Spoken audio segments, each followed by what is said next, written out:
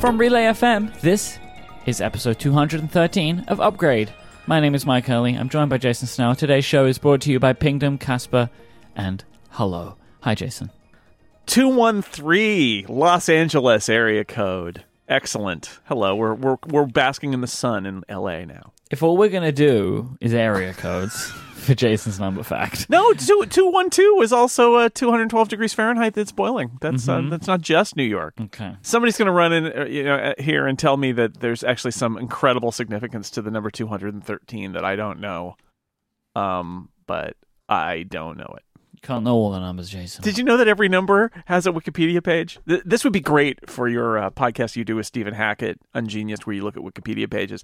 I want to read to you the Wikipedia page for the number 213. 213 is the number following 212 Jason and preceding Snell, nobody cares about this. Nobody cares about this.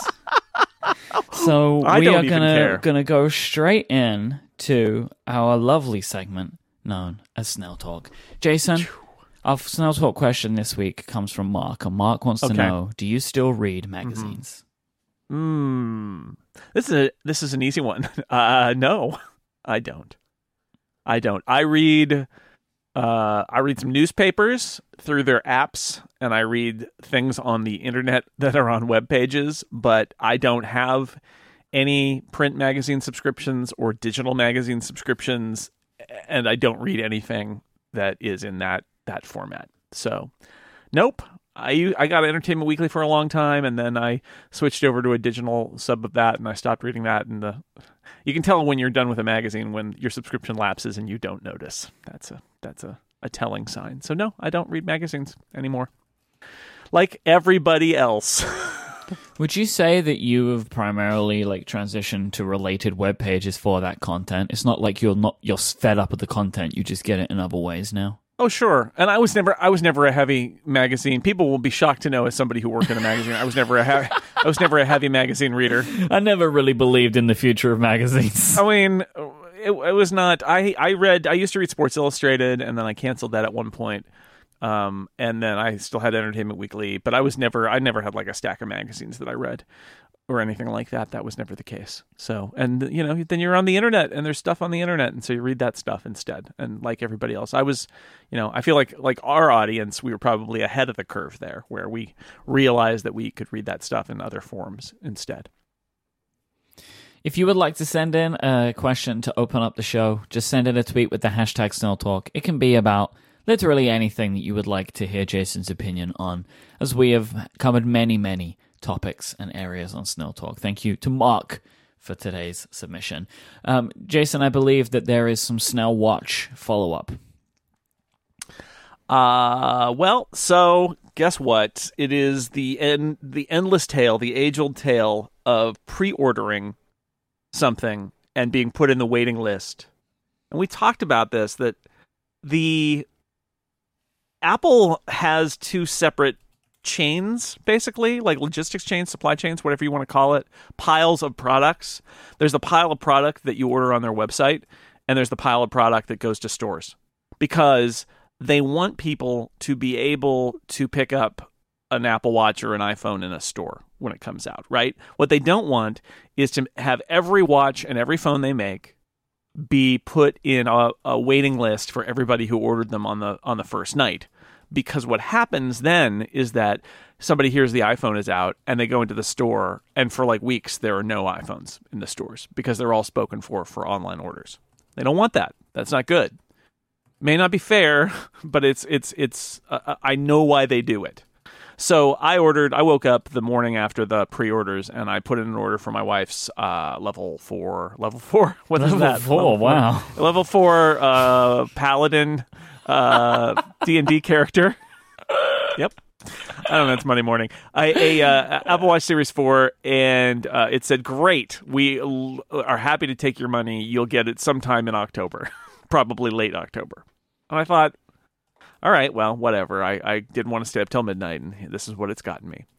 And they're freely available in Apple stores. So Friday, I just went on to the old apple.com and it said, yeah, sure, this is in stock at your local Apple store at Corte Madera. Placed an order for the afternoon, finished my work for the morning, and then went up there and walked in, showed them the little barcode. The guy came from the back with the box, and I walked out, and that was it. And I canceled my other order. So it's just weird. This is part of the thing that all of us need to know, which is if you're unhappy with your Apple pre-order and it looks like you have really fallen into the backlog where your order's not being prepared and it's a few weeks out, you should absolutely start either going to your local Apple store if it's not too much trouble, or looking at your local Apple store, if you have one, on the website and see if they've got availability, because they do. They almost certainly do. You may have to be diligent. You may have to check carefully, but they're just because you're waiting for your online order, that online order is there because they are siphoning large numbers of these devices to put them in their retail stores, because they want people to be able to walk into a real retail store and buy an iPhone or an Apple Watch. In any event, we got it. So instead of waiting another 2+ weeks for my wife's new Apple Watch, because she has Series 0, I went in there, and now she has the Level 4 Paladin Apple Watch fighter with Magic. Is she happy with her decision? Yeah, I think so. She was really frustrated because the battery was getting pretty poor on the old one. So it was because it was a Series 0, and or what would it be, a Level 0 Orc. So the new one, like it's lighter. She had the stainless before. This is the aluminum, so it's lighter. It feels thinner. It's got the bigger screen, and it's got battery. It's responsive. The UI, the Series 0 UI is pretty pokey. This one's very responsive. It's got Siri support. It's night and day from the Series 0. And I'm hearing from a lot of people who really just sort of stuck it out with Series 0. They were willing to buy an Apple Watch, but they didn't really want to keep buying them every couple of years, who have found maybe this is going to be the pattern for the Apple Watch going forward. Is it's maybe it's like a 3-ish year buying cycle for those. Who knows? But I did hear from a lot of people. I think the combination of the new bigger screen and the fact that watchOS 5 won't run on the Series 0 pushed a lot of people off the Series 0 to the Series 4. So macOS Mojave is now out to the public. It's out to the world. And I had a couple of dark mode tips and tricks to share with the world. A few of them came directly from 6 Colors. One came from an Upgradian. Upgradian Andrew wrote in to recommend a Safari extension, which is called Dark Mode for Safari, that tries to force dark mode on websites. Andrew said it can be a bit ugly in places, but is a potential option if it's something that you want to do. There's the screenshots for the app. It's available in the Mac App Store. It shows Wikipedia, for example, which is like a really good one to show off. Right? It's like, because that is just like the most piercing white that a web page can be. And the screenshots show it's like they basically try and make it all dark on the back and obviously invert the text so the text is white. So again, it's not necessarily going to make everything look pretty, but it is going to do a decent job of trying to calm down some of the kind of harshest offenders, I guess. So your mileage will vary on this one, but for a $2 extension for Safari, it might provide you with some benefit. And then I saw a post, I think this was Dan's post on 6 Colors, about there is an app which is called Night Owl, which will allow you to automate switching from light mode to dark mode, which is 100% something that Apple should have included in macOS, but didn't for reasons unknown. But you can, there is a little menu bar app that can allow you to do that. And then another one that you pointed out, which was Hazeover, which is a very clever little utility. So for applications that are white in nature, right? Like Finder or maybe you've got it's got a lot of white space, or maybe, I don't know, like a web page, right? So you use your own web page in the screenshot, which I kind of like a lot.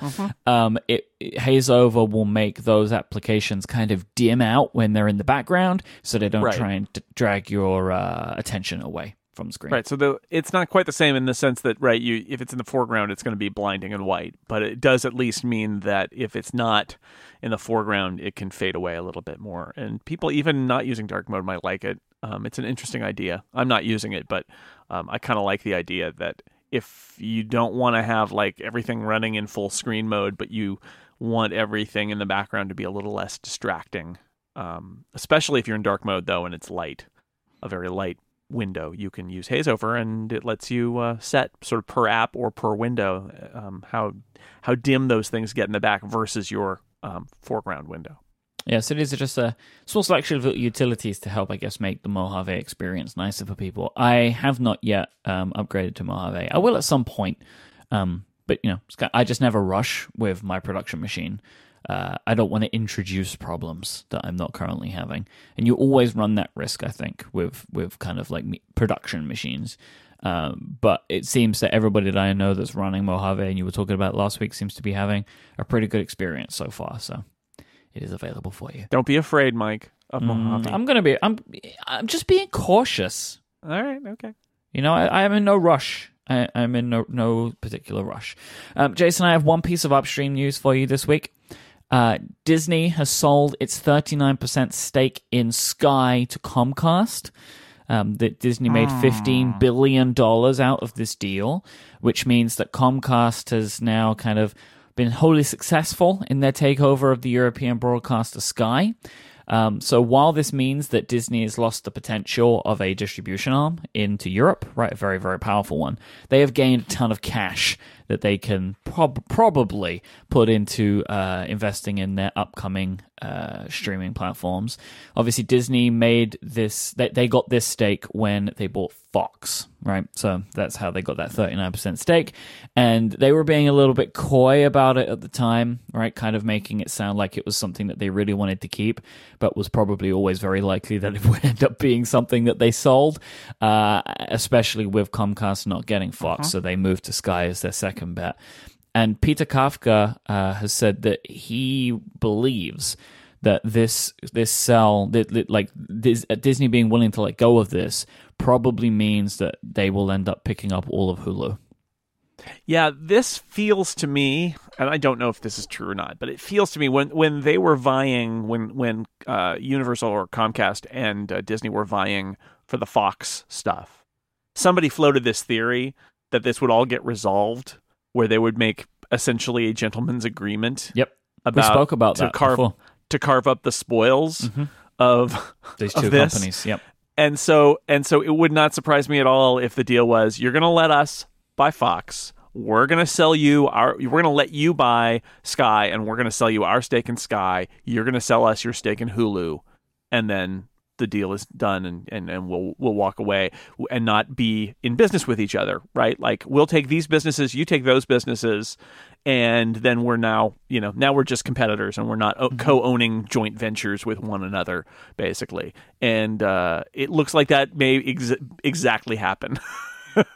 Yeah, I was reading in the Wall Street Journal article about this. There was a potential benefit for Disney that if they kept Sky, they could have basically rescinded on all of the distribution deals for Disney content, right? So then they could have put them on their streaming services, right? So they could have changed all those deals if they would have kept Sky, which is kind of like that was like one of the only reasons that people thought, oh, they might want to keep it at least for that for a while, right? They're like, let's just undo all of these. Like, we would like all the Marvel movies back, please. Thank you very much.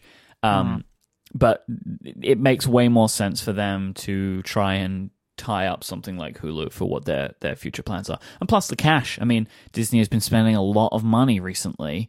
A little bit more cash coming back is definitely not going to hurt. Probably not that Disney's hurting for money specifically, but... No. It's more about, I think, more about control, right? Yeah, sure, they get their money back and they're losing that stake, but they are ending up with, they get all of Fox, Comcast gets all of Sky, they get all of Hulu. It's good. Hulu is very useful for them because although they've announced these other services, there is this question of what Disney does with the content that's more adult in nature, like the stuff they bought from Fox and the FX networks. And Hulu has always been the most logical place for that kind of stuff to go, as Hulu's or as Disney's streaming service that's more of more adult targeted than their other ones, and so perhaps that's what will end up happening. Just a super pie in the sky type question. Do you think that they would keep the name the same? Do you think it would still be called Hulu? Do you think that it has brand recognition? In the U.S., it does. I mean, it is not an international brand by any means, but and that would be one of their challenges, would be to roll it out internationally. But I think it has some name recognition and it's got content, and I don't know why they wouldn't do that unless they think that there's some other brand that they already own that would work with it. I don't think there is. Yep. In fact, I think you could argue that given what I've witnessed is that the Fox brand is so politically charged now because of Fox News in the U.S.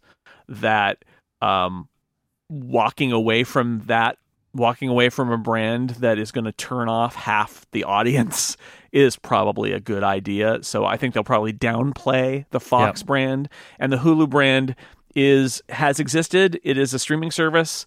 Even if it changes into a very different kind of streaming service with very different kind of content, I would imagine over time what's going to happen is that all of the non-Disney content on there will go away, right? That everybody else will be like, well, we're out of here. We're not going to use this as our sort of streaming equivalent for broadcast TV to show you stuff after the fact. Everybody wants their own. Everybody wants to own their own. So Hulu will just end up being a vehicle for Disney. And I think that makes sense. Because it's existing, they've got an existing catalog. Why not? Even putting the political issue aside, the 20th Century Fox branding is of no real use to Disney, right? Because it's not in really any way a stronger brand than Disney's own brand that they would use in movies and TV. The only limitation is, again, that there may be things. This is like what we were talking about Apple and its streaming service. There is this issue of there like in the 80s, Disney created Touchstone Pictures, and the whole idea there was that they wanted to wrap more adult content in a brand name that was not Disney, right? So having a useful brand or brands around that you can put content in, so you aren't releasing an R-rated movie with a Disney banner in front of it. That's going to be the value of having Fox. 20th or 21st, depending, because there's different pieces of them with different century names. But Fox would be a way that you could wrap more adult fare out of Disney, and that may be what they end up doing. Or they just completely create something new, right? There is nothing stopping them creating another new brand, right? Which is neither. It's true, but they've got existing brands that they can use, and so rather than rebranding, that's obviously a question that they've had if they haven't already decided. They will decide at some point, but I think that's such a historic brand as a film studio that keeping it around in some form is probably what they'll do for film releases. They'll probably define it a certain way. I think that's their challenge: is what is a Disney product, what is a Fox product, or what goes on a Disney service, what goes on a Hulu. That's those rules. What are the rules? Because you can't. You don't want it to be random. You want all of these things to mean something. Because otherwise, if they have no definition, they're totally meaningless. I always think about how every now and then you'll hear some promo somewhere for a new album from a music artist, and they'll say the label it's on, and you're like, that is meaningless. In almost every case, it's meaningless. It's just a corporation put this out, and it doesn't mean anything to consumers. There are cases, though, where those brands are clearly defined, and then you're like, oh, it's one of those. And, you want that for your products, right? You want Hulu to mean something. One of the challenges right now is that it is kind of just an empty bag that TV shows get stuffed in, and they need to doing original content like Handmaid's Tale and some of the other stuff. I've been watching a lot of Hulu actually in the last few weeks. That helps define it. And that's important, like the way that John Landgraf, who's the executive in charge of the FX networks, the cable networks, FX and FXX, which is that's their comedy network. They split it in sort of two. They've done a really good job of defining what that kind of content is. So I think there's a great value in that, and that's what brands are good for. Brands are good to be labels that let a consumer go, oh, I get it.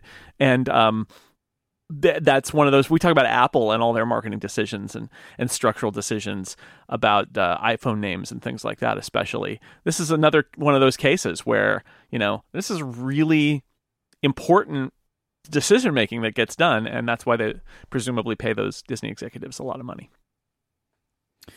This episode of Upgrade is brought to you in part by Hello. We moved from Hulu to Hello. Yep. Hello make insanely comfortable buckwheat pillows. You may have never tried a buckwheat pillow. If you haven't, buckwheat pillows are very, very different to regular fluffy pillows. They offer significantly more support because they don't collapse under the weight of your head like a traditional pillow does. You can kind of imagine, so like what the Hello pillows are filled with is buckwheat hulls. Now, if you don't know what that is, I think the easiest way to try and describe it is it almost feels a little bit like a beanbag, but a little bit softer than a beanbag, right? Like it's not as harsh. But that's kind of the easiest way that I can think to describe it. Hello pillows will stay cool and dry compared to feather or foam pillows. And buckwheat breathes better, so like air can pass through it more easily, so it doesn't get warm and humid. There is no need to flip to the cool side of the pillow when you have a Hello pillow because it's always cool.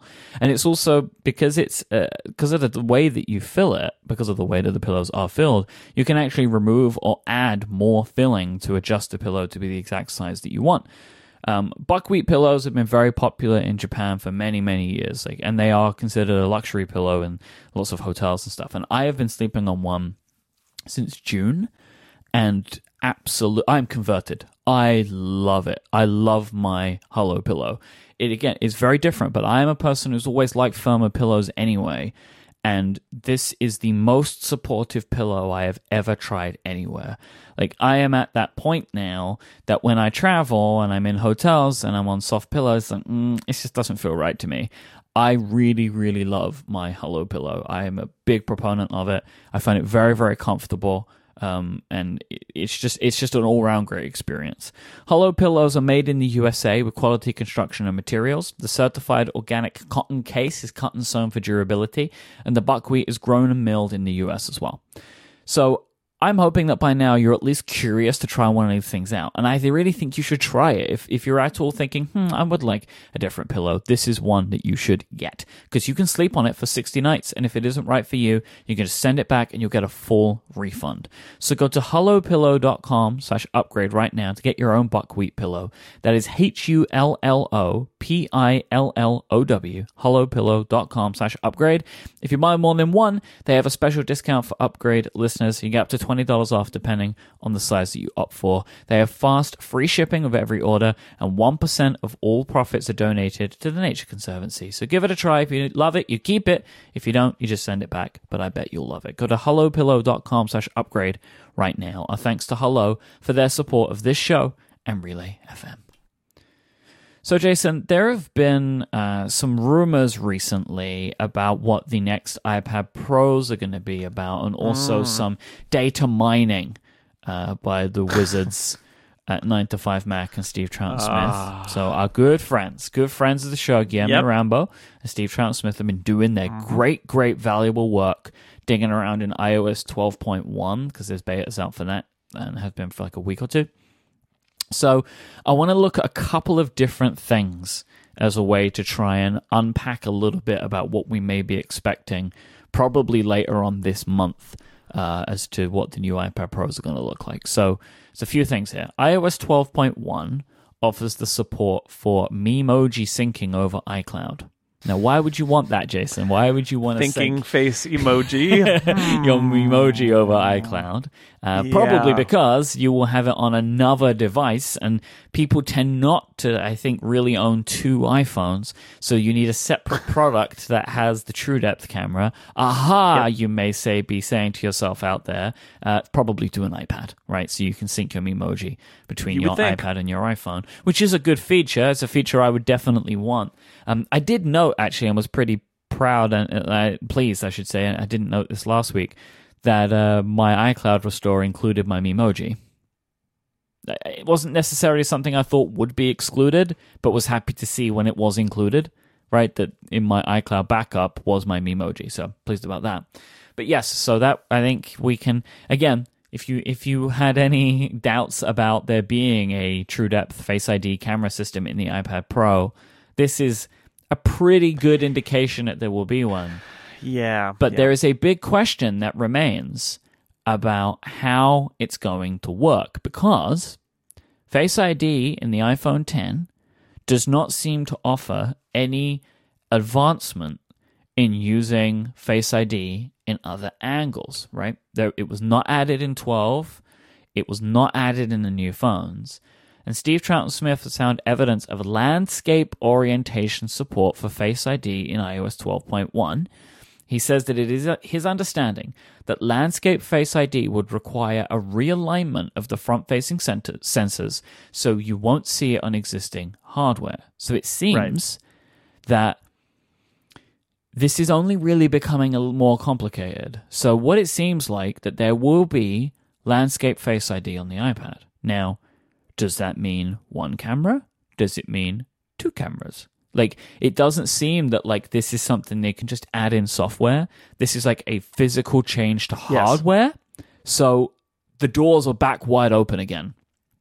Because we were very, very confident that it would be one camera, software's going to fix it. Because that seemed like the logical thing, right? I wouldn't say I was very confident. Like, there is this question about, because you think about the bezels and it being kind of bezel-less, and you think about, like, would there be two notches on an iPad Pro? That seems kind of weird, right? But at the same time, if the bezels are almost gone and you're holding an iPad in one orientation and that's where the camera is, your hand's over it, which means that, like, literally in one orientation, you can't use the front-facing camera, which is not really the case now.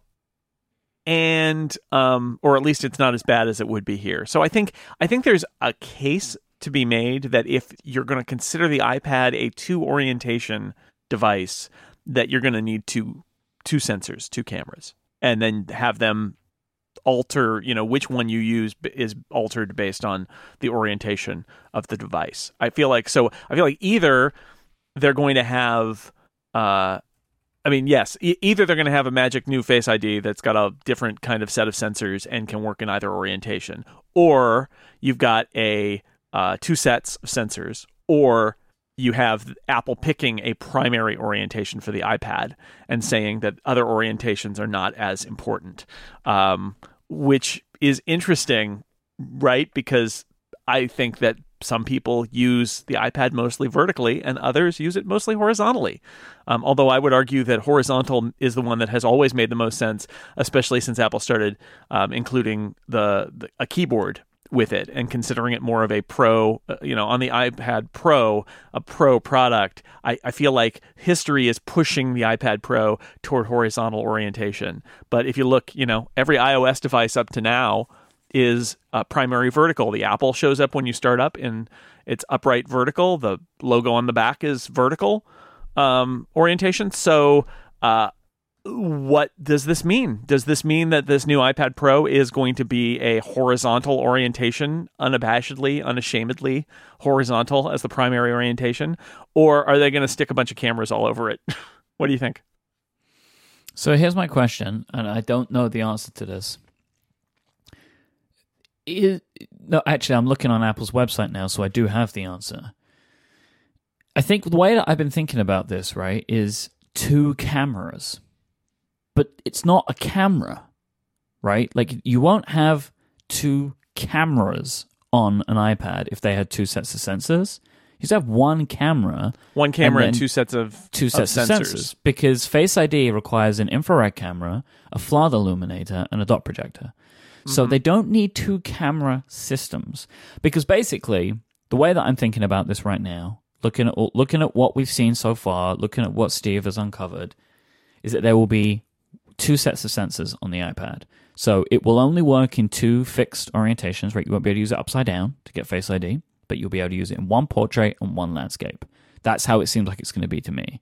So I would expect that we will see one full camera system in the way that it's always been. So there is a front-facing camera on the iPad, and then a second Face ID set of sensors. So the infrared, the flood illuminator, and the dot projector. Because it feels like two cameras is wasteful, right? Like, you don't need two complete camera units. And the other thing is they've got to stop this thing from costing a lot more money. And 2 whole sets of that system feels like it would be pretty expensive. Unless there's a brand new version of this system that, as Steve Troughton-Smith said, the existing hardware won't do this, but there could be a new sensor block that is more advanced and that will work in multiple orientations. That's also possible, is that it's just a way fancier, re-engineered version of it. But you're right. They may also scatter the sensors around or duplicate some of the sensors, keep one camera, but have extra sensors in order to do that. I think it would be a mistake on Apple's part for them to lock the iPad into one orientation. As much as I use my iPad almost entirely horizontally, I know people who don't, and I think it would be really weird and a failure. Honestly, it would be a usability failure if Apple had said you're holding it wrong in one orientation if you're trying to unlock your device, especially since it's the only way other than putting in a password to unlock your device. That's not cool. Yeah, I mean, I feel confident that at least landscape, right, will be the primary way that they're going to support it, because there's code to suggest that landscape now exists where it doesn't for the iPhone. But I'm kind of feeling that there will be 2. You can have with the Apple logo, if it's the way it is right now, pointing up, or if you take that and turn it left, the upside down might not work anymore, right? So if you have the lightning port on the bottom, the lightning port on the top, that wouldn't scan it. Or right, you know what I mean? There's going to be there'll be one portrait and one landscape. Could be, because this doesn't work upside down, and there's nothing to suggest upside down support. And I think honestly, I would be fine with that, because I only use my iPad. I'm just me personally. I only use it in 2 orientations. I use the home button on the bottom and the home button on the right. That's just how I do it. That's how I've always done it, and that works for me. So that I wouldn't notice too much of a problem there, I don't think. And I very, very rarely pick up my iPad in a way that is not the way I expect, if you know what I mean. I'm very rare my iPad's upside down. That doesn't happen to me. I'm sure this happens to other people, but I think with the iPad Pro, it's typically got something attached to it, right? I think a lot of people use it that way. It's in some configuration that it would be hard to get it upside down, because there's the keyboard there, or the case is there, or whatever. Right. So I think that I had kind of resigned myself to thinking that software would fix this, and that it would, one sensor, all orientations. But I'm now less inclined to think that, which makes the whole thing a little bit more interesting to me again, because it's well, okay, how are you going to solve this problem? How do you set it up? How do you intend it to be used? And how do you tell a story about it? But wait, there's more. There are a few things going on right now which seem to suggest that there may be more than just a Lightning port on the next iPad Pro. So when talking about Landscape Face ID in a tweet thread, Steve Troughton-Smith also noted that iOS 12.1 seemed to be checking on whether an external display was connected to the iPad. And in the iOS simulator, in the beta version of the simulator, it also now supports virtualized 4K displays. Now, you cannot do this with the current Lightning to HDMI adapter. 4K is too much for it. So, what is going on here? Yeah, and there's some speculation that what you have to do right now, the device itself doesn't need to do all the work, because that Lightning HDMI adapter is able to do, it's because it's got a chip in it, right? It's doing some of the work. But that if you're doing a direct USB-C connection, then the device has to do the work to drive it. So there are a couple things here that suggest, and again, what we're not saying is, oh, this new iPad Pro, Apple's going to sell a touchscreen 4K thing that you can dock it to, and that would be cool. But I think more likely this is just the idea that if Apple adds USB-C to the iPad Pro, there's a bunch of stuff that they have to add to the software so that the device can directly drive the external devices that are plugged in, and external displays to do via, mirroring, presumably, is one of those things. And this kind of marries up with a Ming-Chi Kuo report from before the last Apple event, where Kuo speculated that, or at least mentioned, that the new iPad Pro could feature USB-C, and at the time it was like, do they mean on the device or do they mean a USB-C adapter in the box? And it was really confusing. It's not clear to try and work out what Kuo had heard or what Kuo was reporting. So I guess this kind of asks a second question, right? So not just about the Face ID stuff, about USB-C. Does it seem likely to you that Apple would put USB-C on the iPad Pro? Or is it seeming more likely based upon these little tidbits that are coming out at the moment? I mean, you and I talk about the iPad a lot. Here, we both are enthusiastic users of the iPad. You know, I know you talk about it with Federico and Connected. So I'm of two minds about all this stuff, because there's the stuff that I think of as an enthusiastic iPad Pro user. And, you know, in that way, I want to push Apple, right? And I think you do, and I think Federico does, and lots of people who use the iPad Pro want to push Apple and say, part of the beauty of creating the iPad Pro as a product, separate from the iPad, is that you can push it into other places, into more computery places. It can be your device that you are pushing iOS into places where traditionally only computers have gone. But now this thing can go there. And I think I said on a show, it might have even been like a year ago, but I know I said on this podcast before, like, if the iPad Pro is a computer, at some point shouldn't it have a USB port, like, instead of a Lightning port? That maybe, and will it happen this year? I don't know. But like, if you think about where Apple's going with the iPad Pro, of course it should be primarily horizontal orientation. Because of the keyboard support. Of course it should have a USB-C port on it. Because it is a Pro device and it's attaching to all of these things using all these various Lightning adapters. Like, is there a reason why the iPad needs to have Lightning just because the iPhone does? It's not like iPhone Junior anymore. It's its own thing. And it needs to be able to diverge from the iPhone in places where it makes sense because of what it is kind of becoming as a Pro product. So do I think Apple would add USB-C to the iPad Pro? Yes. I don't have any idea whether this is the time to do it, but I think it makes a lot of sense if they were to choose to do it. I am going to be frustrated if they add a USB port to this thing and it still has such limited support for external devices as iOS currently does. And this is the thing that I've railed about again and again, which is, you know, you can't read off of files off of an attached SD card or a USB hard drive and copy them onto your iPad. You can't do it. It's not possible. It'll see pictures and movies, but that's it. Like everything else, it just doesn't understand what it's seeing. And that is not very computer-like, because sometimes when you have a computer, somebody hands you a thumb drive with a presentation on it, and you need to get that off. And right now, the iPad is incapable of seeing that presentation on the thumb drive that somebody hands you in a hotel lobby or on an airplane or wherever, someplace where you can't just say, "Can you put this in the cloud instead and share that file with me so I can download it?" So yeah, I hope they do it. But I hope that includes more than just sort of external monitor support, but a bunch of other better peripheral support in iOS 12.1. Why would you want external monitor support for an iPad? Well, I mean, you do presentations. There's presentations and stuff where people are pushing out to an external display. You know, I would love. I think all of us we've talked about like that theoretical like what is it, Surface Studio kind of thing. Like, what would a big iOS device be like?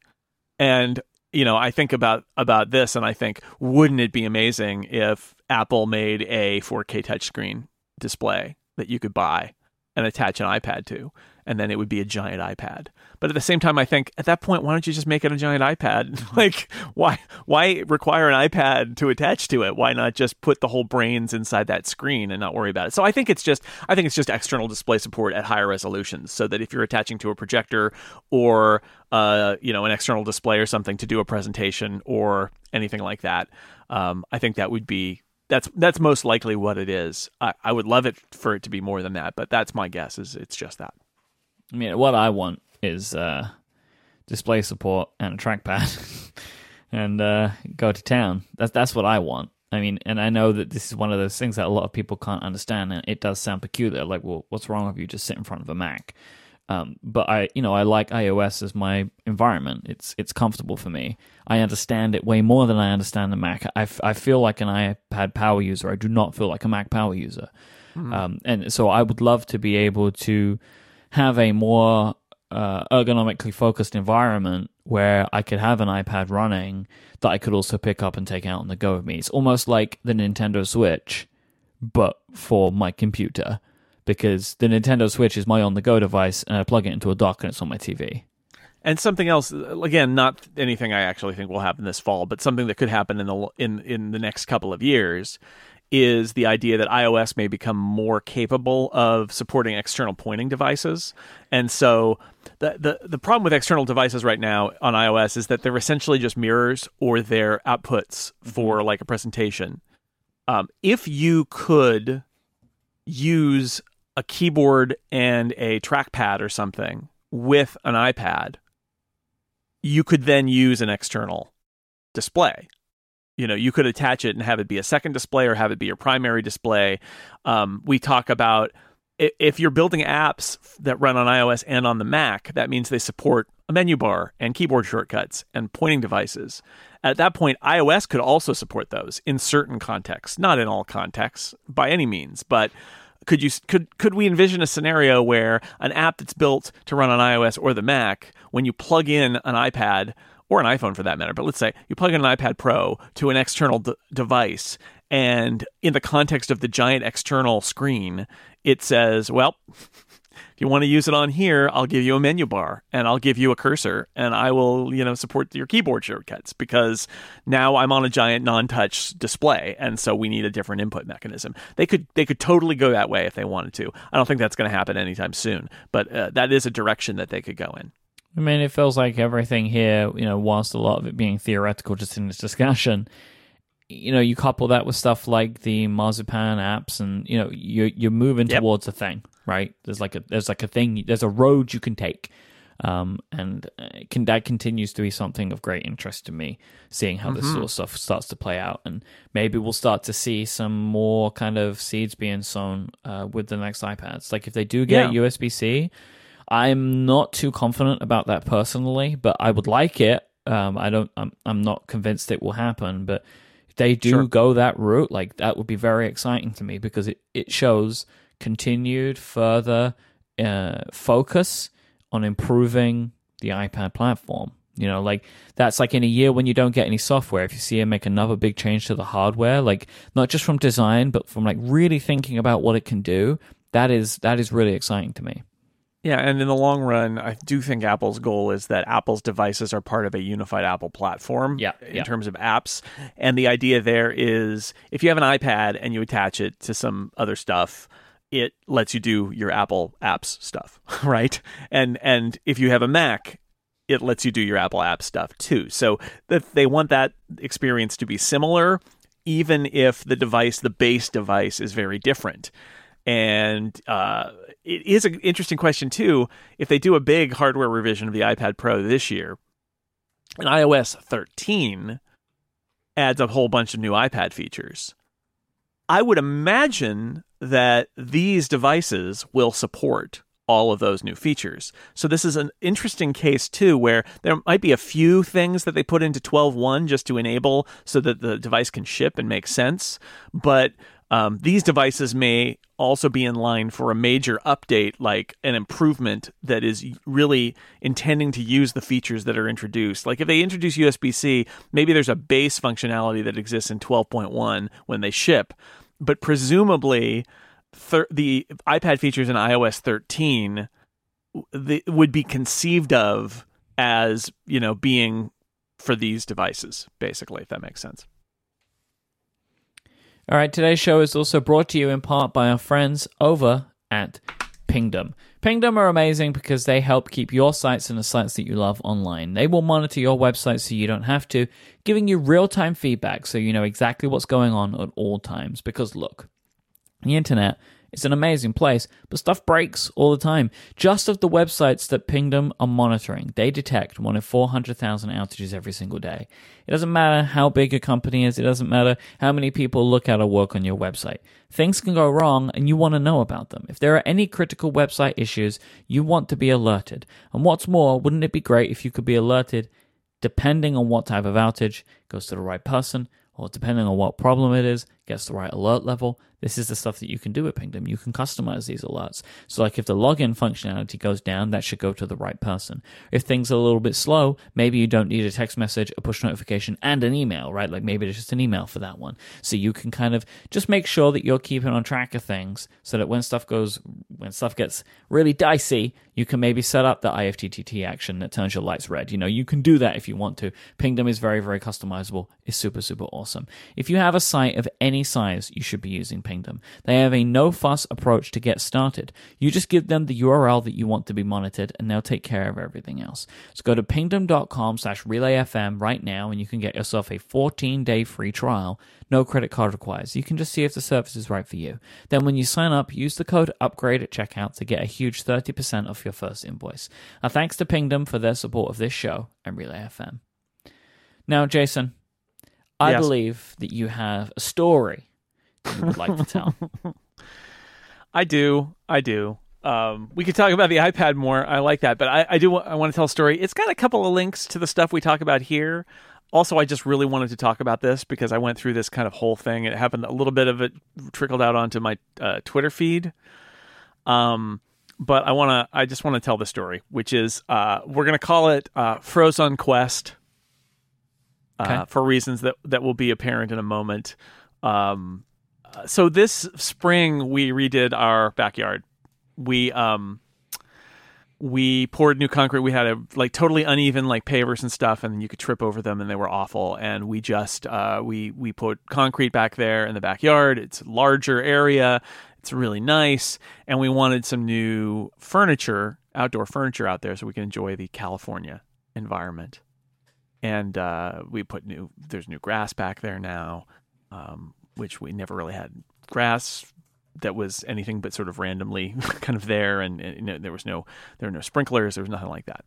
Then we're going to redo the front yard and take out all the grass and stuff out there at some point. Anyway, so we redid this. We want a nicer backyard. After being in the house almost 20 years, we got one. And so for the outdoor furniture, we looked at a bunch of places, and we looked at some outdoor furniture. It was extremely expensive. It was nice, but it was extremely expensive. And in the end, we went to IKEA, and we looked at the stuff that they had. And there was some stuff there, I think it's called Solaron, that was perfectly nice and much more within our budget.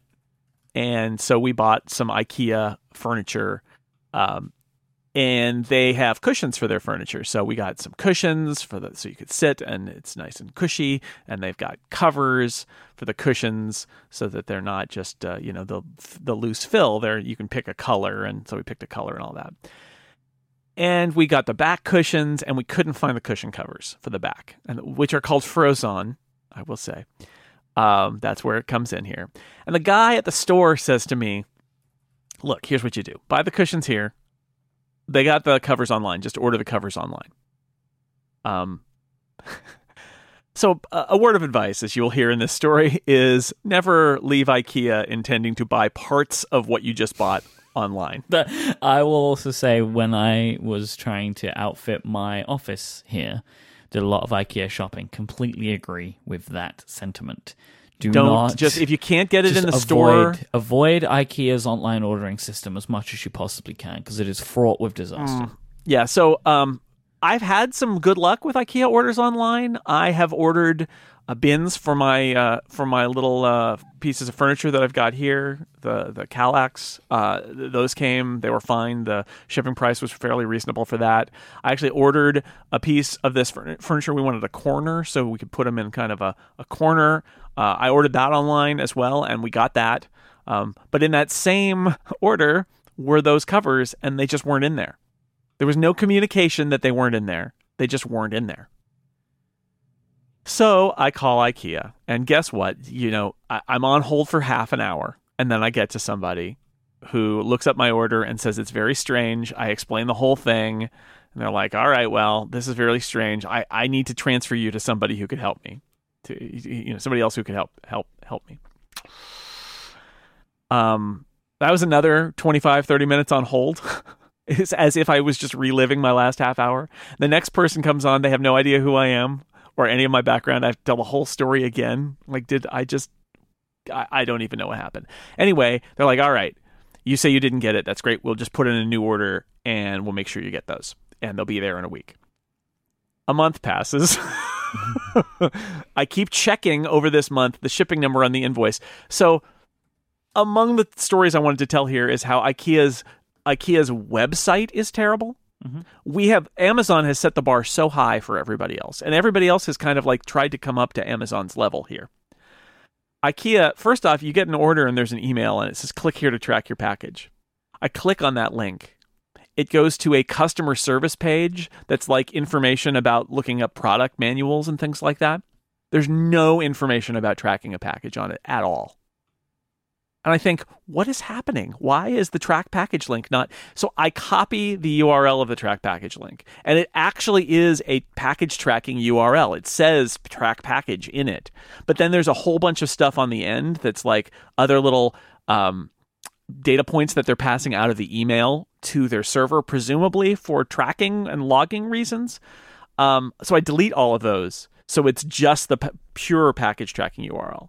And that works. That gets me to a package tracking page, which I think to myself, this is really bad. If your email you send to people who you're shipping a package to, literally the package tracking link in it doesn't work, either by design or by an accident where they're accidentally redirecting you. Because why they're redirecting a package tracking link to this totally other page, it's completely baffling. So I put in my number. And basically what I get back is, oh, yes, you made that order last week or 2 weeks ago, and it hasn't shipped yet. There's no other status. It's just like the order was made and it hasn't been shipped. So after a month, I phone again, spend 45 minutes on hold, finally talk to somebody. I say, well, I get this new order because they failed to send my last order. They're like, though, we're very sorry. I don't really know what happened there. I'm going to cancel this order and I'm going to make a new order. Just so you know, this exact thing that you had, I had this with an entire sofa. Like, what you're going through right now, like, this happened to me when I was like trying to get a sofa that they had in stock delivered for like 7 weeks. So like, I am with you on this one. And there's no communication. I mean, we joke about Amazon saying, hey, would you like to see where the truck is on a map? Would you like a picture of the box outside your door? We've got that for you. IKEA's like, we don't know what your thing is. We don't know if we have it. We don't know if we shipped it. We don't know if you didn't get it. We literally know nothing about this. So it is quite a contrast. Anyway, they're like, all right, we'll cancel it. The new order. A month passes again. Same story as before. It's in the system. When I get to that page, it's in the system that there is an order, and there's an estimated, the thing that kills me, there's an estimated delivery date. But it never shows as shipped, and the delivery date passes. And it is, again, just so we're all on the same page here, we are talking literally about fabric covers for cushions. That's it. Yeah. It's not like a big thing here. Like, it's a small, very small item. Mm-hmm. Very small item. So after a month, I decide I'm not going to sit on the phone for an hour at this time. Yeah. So I find their email contact form, and I decide, let's try this one. And within a day, I get a response from somebody who's like, I don't know what's going on here, but I've canceled that, and I've given you, here's your new order number. I've reordered it. Okay. A few weeks pass, and I call again. I'm like, it's the end of the summer now. We've missed the whole summer. The furniture's been sitting out there with bottom cushions and a whole bunch of assorted pillows that we found around because we don't have the top. We have the top cushions, but they're these thin little white things that need a cover on them. After this time I push a different set of buttons in the phone tree and I immediately get somebody on the phone, which is amazing. I think I said a problem with my order instead of like miscellaneous help. This person is very nice, and I spend about 25 minutes with her kind of putting me on hold and checking and coming back and putting me on hold and checking and coming back.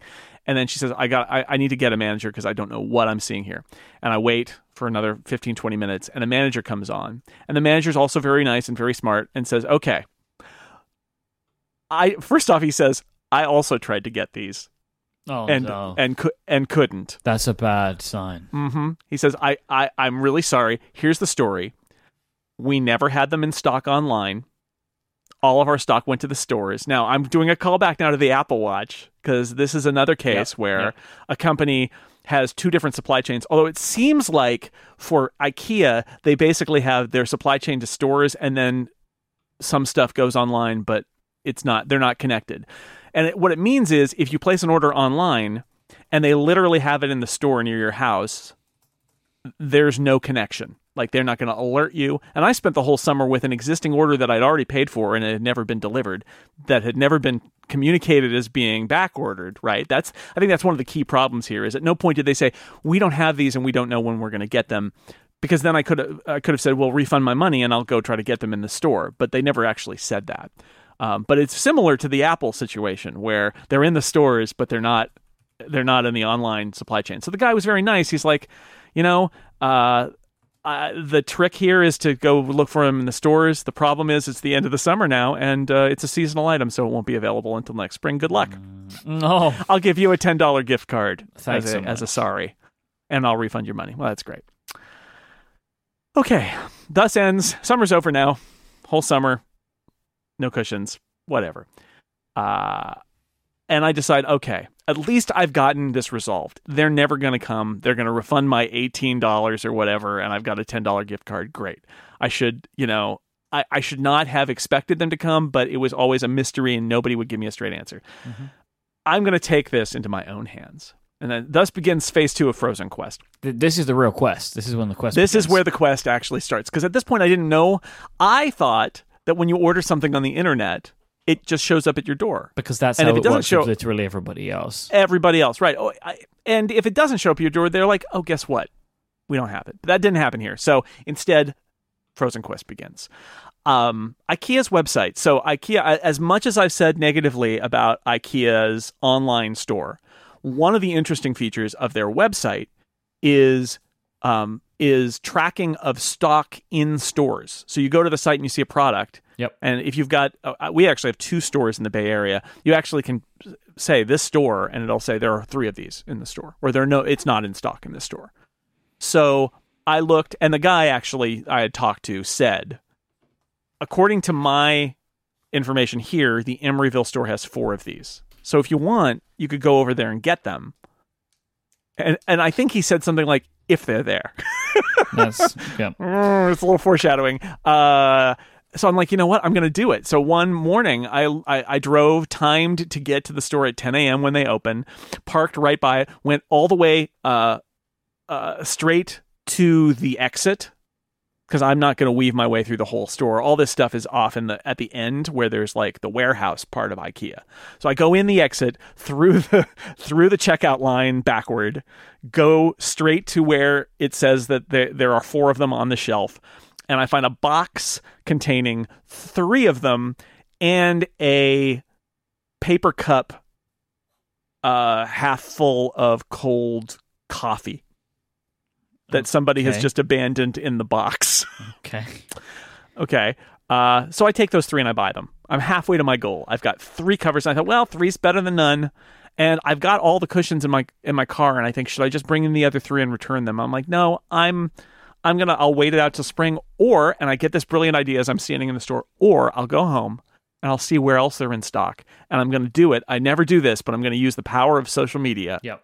To put out the bat signal. You can use your brand. You can engage your brand. Right? And you know what? So I get home with the 3. One of these. Every little while, you get one, right, that you can do, and everyone's going to forgive you for. If you do this all this time, people will be annoyed by this. All right, so I go back, and I spend a half an hour clicking on IKEA's website to literally every single location in North America to see if this thing is in stock. And how many do you need at this point? 3. 3 more. I need 3 Frozone cushion covers in gray. Yes. Okay. There are only 2. There are 3 stores that have them. One claims to have 1. That's not any good to me. I'm not going to even. But the Renton store outside of Seattle has 8. Whoa! And the Atlanta store has 4.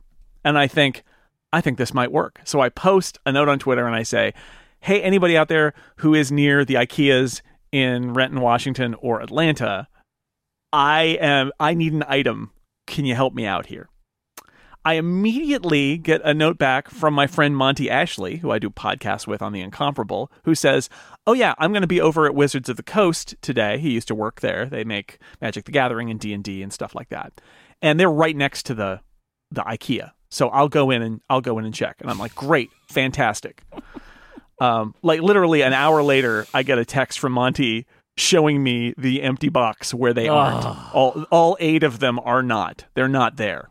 Whoever said that there were 8. So that is they have a stock management problem, right? So now we've discovered is that they're very helpful in-store supply chain management system. Also doesn't really work. Garbage. Yeah. But in the meantime, don't give up hope, everybody. I have 2 Twitter followers who are both near the Atlanta store, and both of them say that they're going to go. One guy says he's going to go tomorrow, and the other guy says he goes past there on his commute. He could go today.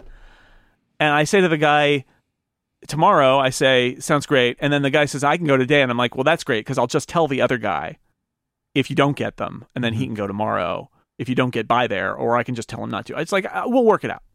Well, the guy who was going to go by tomorrow, he couldn't wait. So he went there. They met each other. They met each other. No. One guy walks in, looks at the box where the Frozons are supposed to be, and there's another guy there, and he says, are you looking for the Frozons for Jason? Yeah. And the guy says yes, and the other guy says, oh, there aren't any. Oh, God. Are they going to fight it out to provide you with... Oh, my word. That's doesn't so matter. good. There were supposed to be 4. There are 0. There are 0. Now, I've been very specific on Twitter. I haven't even gone into the details of exactly what model number it is that I need. I just asked for Seattle and Atlanta. Mm-hmm. But it's Twitter, and so there are people on there, Twitter, right, where you very specifically target something at one little narrow specific group or concept, and everybody else who follows you ignores that and expands it to include themselves. That's pretty much how Twitter works. So I start getting, there's a guy in Beijing who's like, they might have them in Beijing. And then I got somebody else who in like Germany who's like, they don't have them in Germany. I'm like, I figured they didn't. Thank you. But I figured that was probably not. And I think, okay, this was really exciting. I sent people to IKEAs around North America. We all failed. It's very sad. I'll wait until the spring. Hopefully they'll still make this thing in the spring and I can get them then. And then I get a message in the Incomparable member Slack. For the paying members of the Incomparable, we have a Slack community, from a guy in Bergen, Norway, listener Michael, who says, is this the model you're looking for? I don't know how he figured that one out, but he figured it out.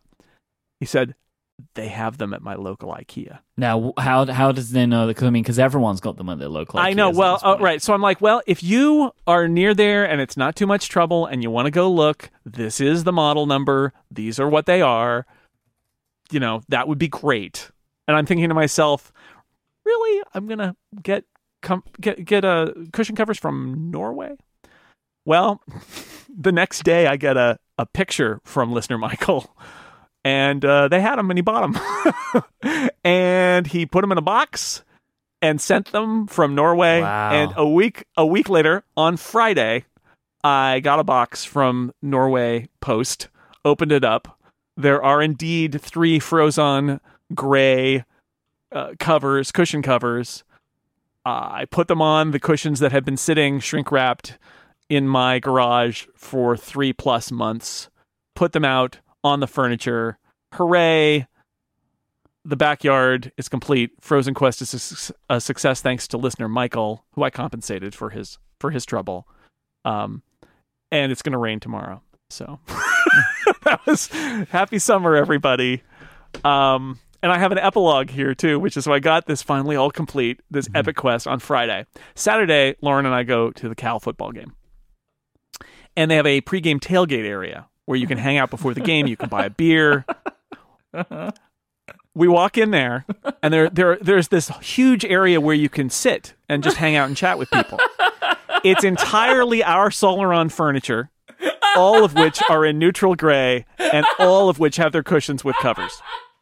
I have a question for you, Jason. Dozens of them!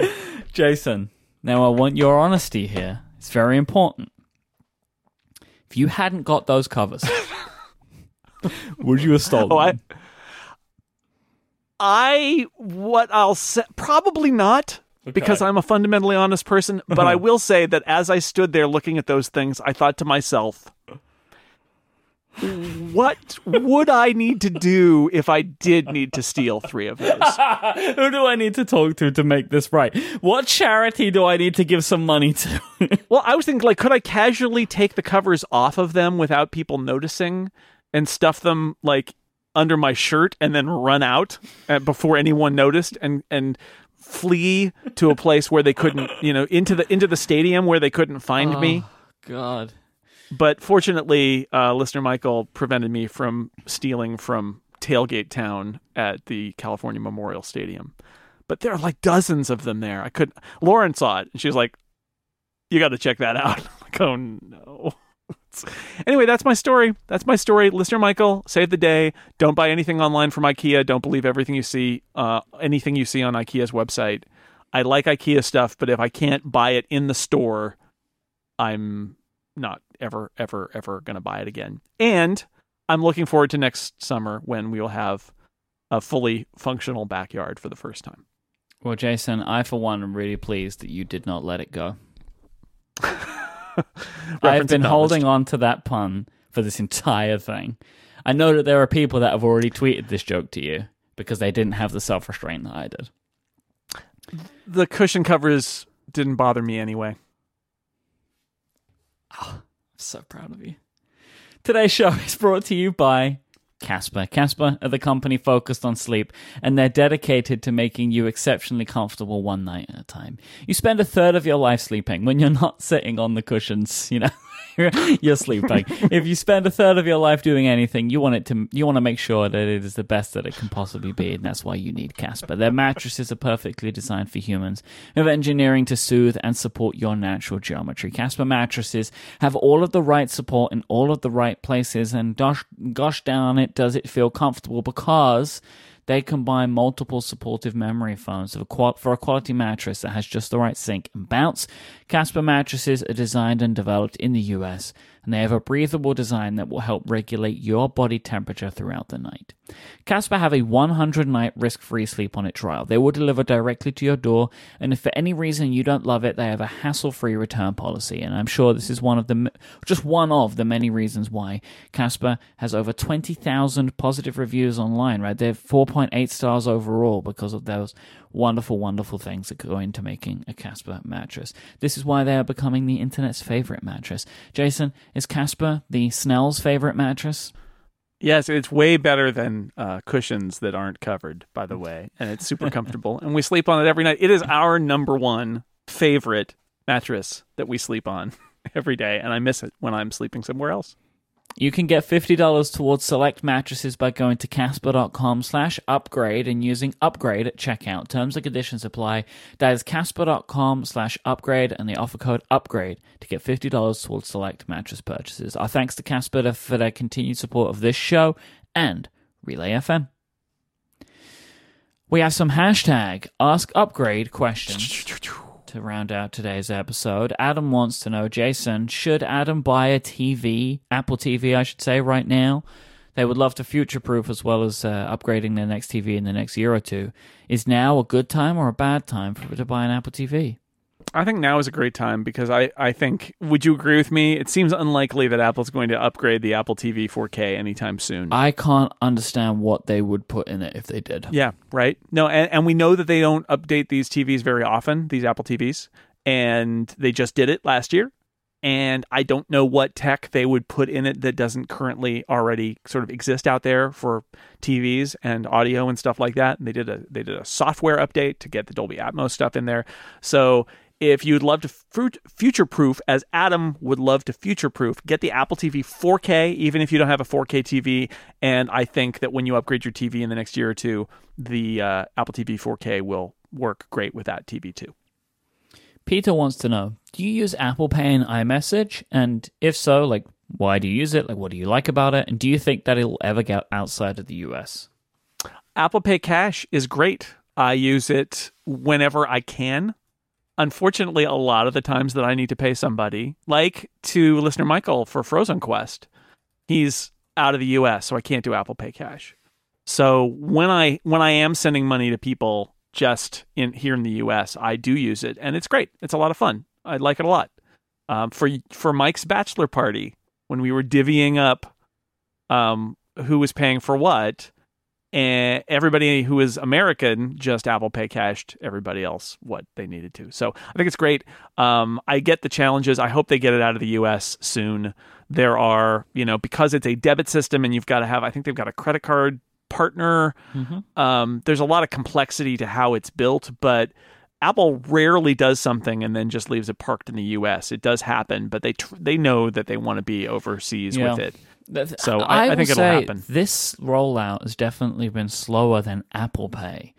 And Apple Pay feels like a more complicated system than Apple Pay Cash was. Yeah, but Apple Pay, like contactless payments and things already existed where they were going, and this is a more of a challenge because they have to have these financial partners and right, but they have to make up deals with individual banks. With banks, right? It's true. It's true. I'm surprised. Deal with Visa or MasterCard would not be as hard because those companies would really want that business. So I find it peculiar. I feel that potentially it's that Apple Pay Cash is also a difficult thing, but not as high priority as Apple Pay itself. It's possible. Also, I think banks have tried to build their own versions of this, right? Mm-hmm. And so it's a harder sell for Apple because banks want everybody to use the send cash feature that's inside their own banking app instead of using the one that's controlled by Apple. Mm-hmm. But the Apple one is super... basically what you want is terms that make the banks go, oh yes, we want to support this because this will ultimately create a certain amount of money that passes through our bank that benefits us. But it is strange, and I think you're right. It is a combination of it being a whole bunch of deals need to be made, and maybe it's not as high a priority. But I like it. I think it's a great feature. As Rick in the chat room points out, the complication may come through if you enable this in multiple countries. How and if those countries communicate. So, can you send money to me? And if that is something that they want to enable, which when they do this, they probably should, there's then a whole big thing about foreign exchange. Now, it's all possible to do because PayPal manages it. Lots of companies manage this, but that is the complexity because you shouldn't launch this if it's then locked to the country because it's too confusing, right? That just becomes a pain point. So maybe that is the thing that they're a little bit held up on is making it work across country lines. Marcus said, Jason, if the 10 and 10S weren't available and all that was available, it was a 10R or a 10S Max, right? That was what Apple went with. They just pushed the OLED screen up into a large screen and the only smaller phone available was a 10R. Which one do you think you'd go with? Which one? So remind me, do you know the dimensions? Is one of them smaller physically? Not really. I actually think, I'm going to check this off the top of my head, that they're about the same size. So I think it seems pretty obvious to me which one most people will go with, but I'm checking this right now. We are looking at so the 10S Max is 6.2 inches high, and the 10R is 5.94, and the 10S Max is 3.05 inches wide, and the 10R is 2.98. So the 10R is slightly smaller than the 10S Max. I would probably, I don't know. The 10R sits pretty comfortably in between the 10S and the 10S Max. So again, this is the world where the 10 and the 10S don't exist because that's my preference. I like the 10S Max. I think it's really because the 10's already a little bit larger. That decreases the space between the two models, which means that it feels like less of a jump to get up there. But the fact is, when I hold it in my hand and I'm trying to reach around on the screen, it's just too big for me. So on that level, I would want the 10R because it's a little bit smaller. Okay. And the screen looks great. I would be really sad to give up the 2X lens because I do use that a lot when I'm taking pictures. But I think if I had to choose, I would probably choose the 10R just because I think the 10S Max is just too large for my hands. And the 10R would be a little bit smaller. I'm really excited for the 10R reviews to start coming out in the next couple of weeks. Mm-hmm. I'm just really keen to see how people stack it up against the 10S, like after an extended use period. Yeah, and how people react to the screen, because the screen looked great when I saw it at the Steve Jobs Theater. So, but like, what happens in regular circumstances when you're looking at both of them side by side? You know, like how is that going to be? I'm really keen to see how people start to judge that. But the 10R is a quarter of an inch less wide. Mm-hmm. And for me, that's a big deal. So it's that much. It's still larger, larger by 0.3 of an inch than the 10. But if I was forced to pick, I think that would drive it more than anything else. I would want to try it in my hand for a while, because there may be just a threshold that is crossed, and that ultimately the 10R and the 10S Max are both they're over the threshold, and so it doesn't matter. And if that's the case, I might go for the 10S Max, just because it is, I'm stuck with a big screen. I might as well have the big, awesome phone. But my hope would be that the 10R would be somehow more comfortable to use, because it's a little bit smaller. It's thicker, though.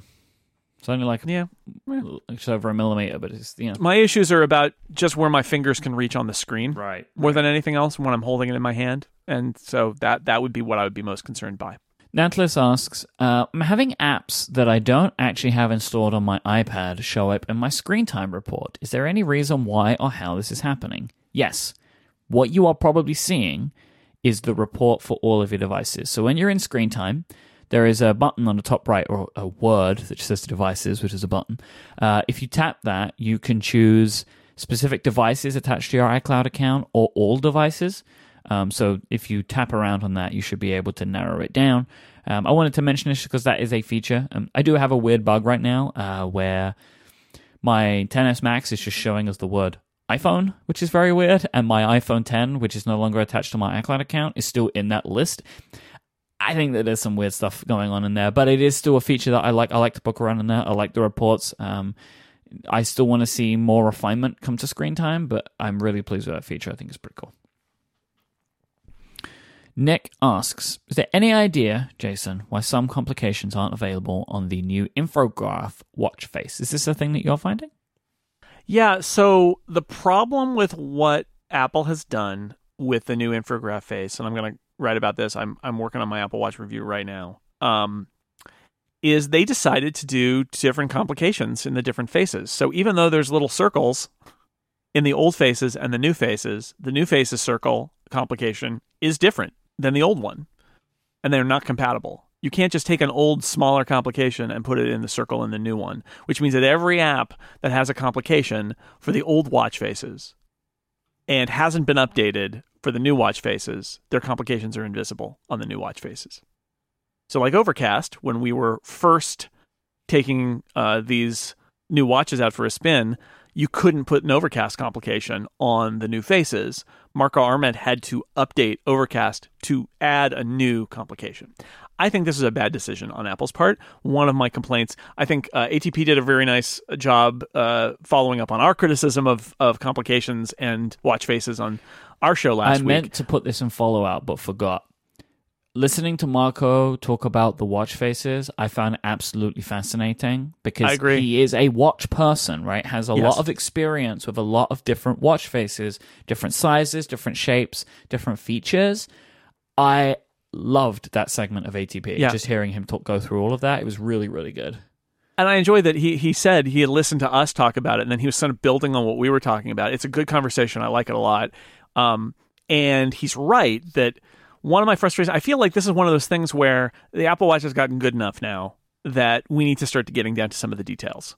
And some of the details are these faces. Like, Apple keeps adding faces, but not going back to their other faces. They modified the old faces on the Series 4 and like the straight lines curve now, which I agree with Marco is really weird that they did that. But like, the fact that they didn't make it so that the old complications, if they didn't have a new one to override it were compatible or something like that. Like they just didn't do that. Like you got to update for the new one. And the fact that they didn't update the old ones to use the new style either, which they could have done for some of them. They could have said, well, the circle on these faces, we're going to make space for them because we're going to use the snazzy new circular complications on these older faces. They're like, nah, that's too much work, apparently. That we're not going to do that. We're just going to use the old style complications. So I'm in a situation where, in a lot of ways, like Marco, like I want numbers on my watch hands, on my watch face. I like a watch face with hands, but I want numbers on them. I don't want to do that extra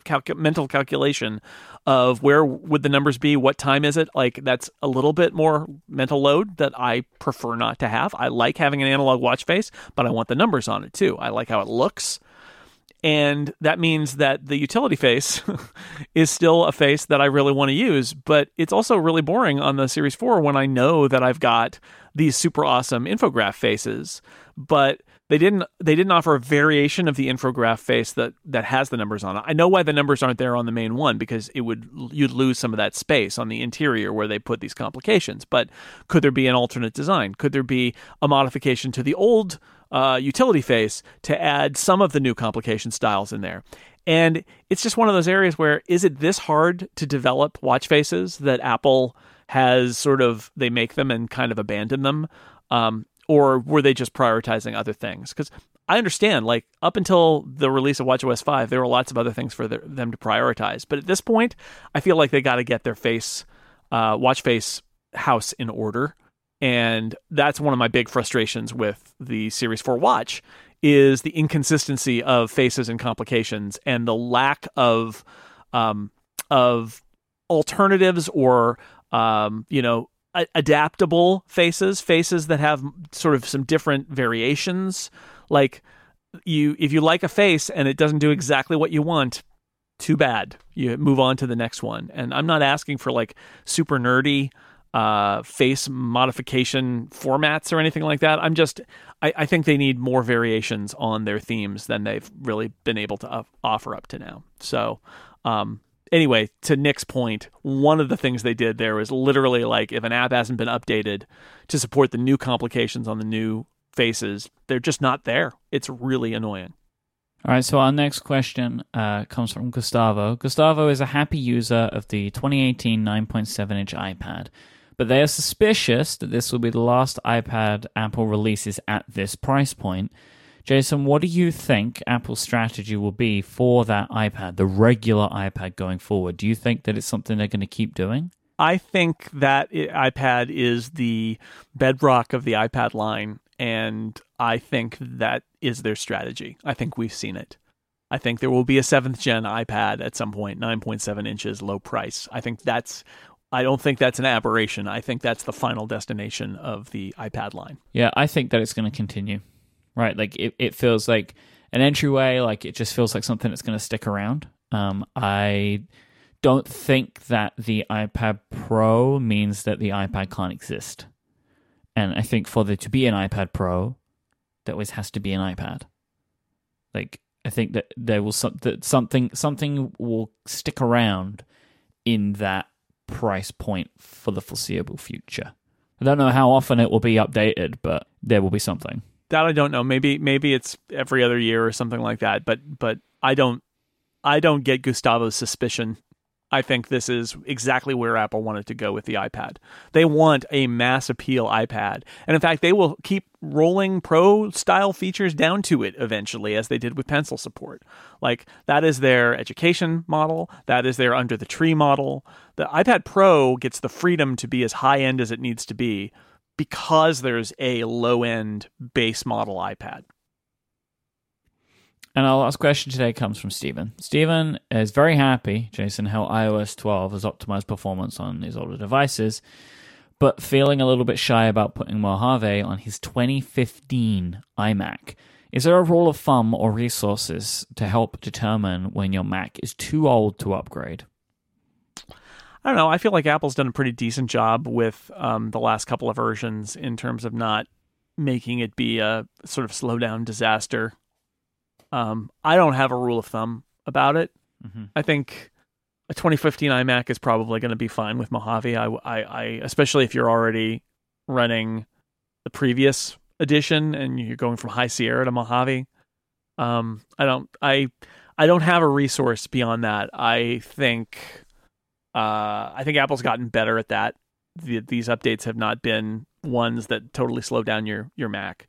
So you should only ever upgrade when you need to for a reason, though. Right? I mean, I give you a hard time, Mike, about updating to Mojave, but like, really, you should have a reason to do it. And for a while, Apple will continue to release security updates on older versions anyway.